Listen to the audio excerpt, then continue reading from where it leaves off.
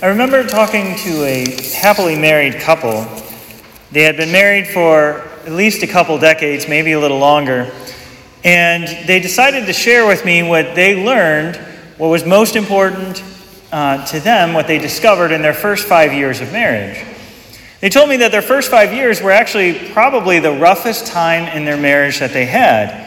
That when they had gotten married and they were living together, there was a lot of struggle and contention. There was a lot of difficulty taking place. They couldn't quite understand why their spouse would do and say the things that they were doing and saying.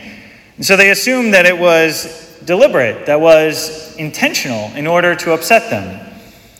What they learned, though, is that after they had gone for professional counseling, that they are just two very, very different people. And that they approach things differently. They think of things differently. And what one would do to be a solution to a problem, the other person would think makes no sense at all.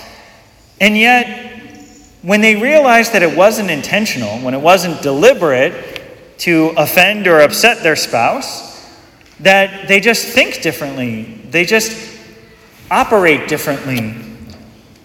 When they were able to recognize and accept that, then their marriage became stronger than it had ever been before. I say this because today we are celebrating the Holy Family. And so family life is an important thing for us to consider. How is it that we live out our vocations in our own families? Do we experience struggle and difficulty and challenges? Probably yes. But how do we overcome those things? What do we do about that? Well, it starts with our relationship with God. Because when we're right with God, when our relationship with God is good, then His grace, His love fills us and spills out to all our other relationships. And so that should really be our starting point. Something's going wrong in the family, consider, what's your relationship with God like? Are you being filled with His grace? Are you receiving His mercy and His love? Are you able to share that with others? In our first two readings, we hear about Abraham's relationship with God. We hear about the profound faith that he had when God tells him that He's going to give him a son, and that through that son, he's going to have numerous descendants. This could be hard for him to believe since he was rather elderly and his wife was barren. But he was humble too. He recognized who God was and who he was in relationship with God. He recognized how much he is profoundly loved and cared for by God. And he chose to believe, to have faith that what God is telling him is true. It took about 25 years or so, but eventually he did have his son with his wife. And so God pulled through on what He had promised. Faith and humility. These things are important in our relationship with God. And from that, our relationship with God being in a good place, our family life can be in a better place. Because of the grace and the love and the mercy that we receive from God can flow from us to those in our families.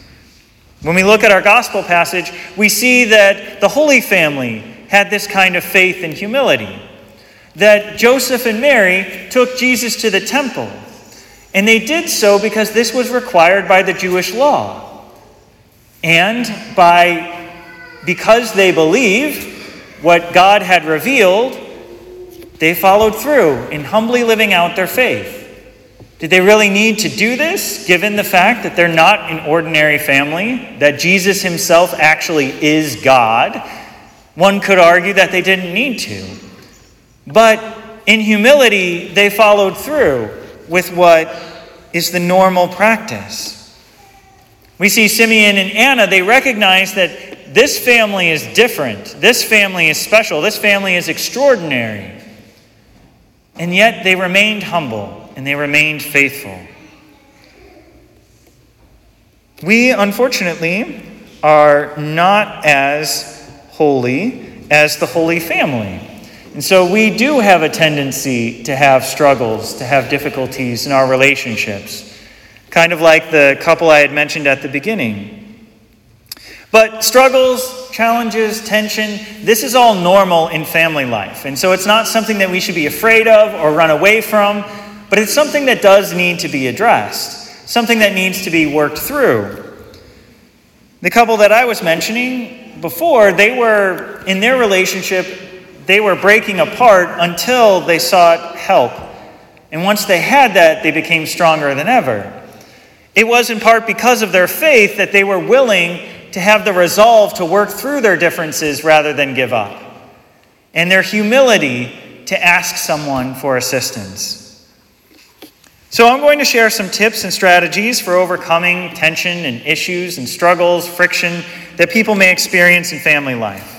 The first one, probably easy to guess based upon what I've already said, is prayer. Something's not going well, talk to God about it. Sometimes we can get new insights into a situation because we're asking God for assistance. Sometimes He can soften our hearts and the hearts of the other members of our families, making it easier to work through whatever's going on that's causing tension. Second, let the problem be the problem. Identify it and work together as a team to resolve it. Sometimes someone recognizes that things aren't going well, but they may not mention it. And the other person may be completely oblivious that there's an issue, that there's a problem that needs to be resolved. But taking the approach of let's figure this out together makes it quicker to resolve. Timing is important too. We need to know when to halt. HALT. This acronym was actually very helpful for one couple that was having struggles in their relationship. He was a construction worker, and when he came back from work, he was both hungry and tired. And HALT stands for hungry, angry, lonely, and tired. If someone is hungry, angry, lonely, or tired, that is not a good time to have a serious conversation, because that person is not going to be thinking clearly. They're more likely to be defensive, and they're going to be quick to be irritable. And so when I shared with them this acronym of HALT, and they started to live that out in their marriage, it was amazing the transformation they experienced. What they discovered was in their family life, it made the most sense to wait until his day off, about midday, and then have a serious conversation after lunch. And it was amazing how quickly and easily they were able to work through their differences and problems. So it's good for us to halt when we need to remember that if someone's hungry, angry, lonely, or tired, that is not a good time to have a serious conversation. There's many other tips that I can share with you too, but I would like to just share one more, and that is if you discover in your family life that there are struggles that are difficult to overcome, then maybe outside assistance would be needed. Maybe reaching out to a trusted friend who would be objective about whatever the struggle is. Maybe reaching out to a priest or a deacon, or turning to an extended family member and talk it out can help you work through these things. And if necessary, also to seek professional help, like the couple I mentioned at the beginning. In our own parish family, I know that I'm doing the best that I can to help us all get closer to God.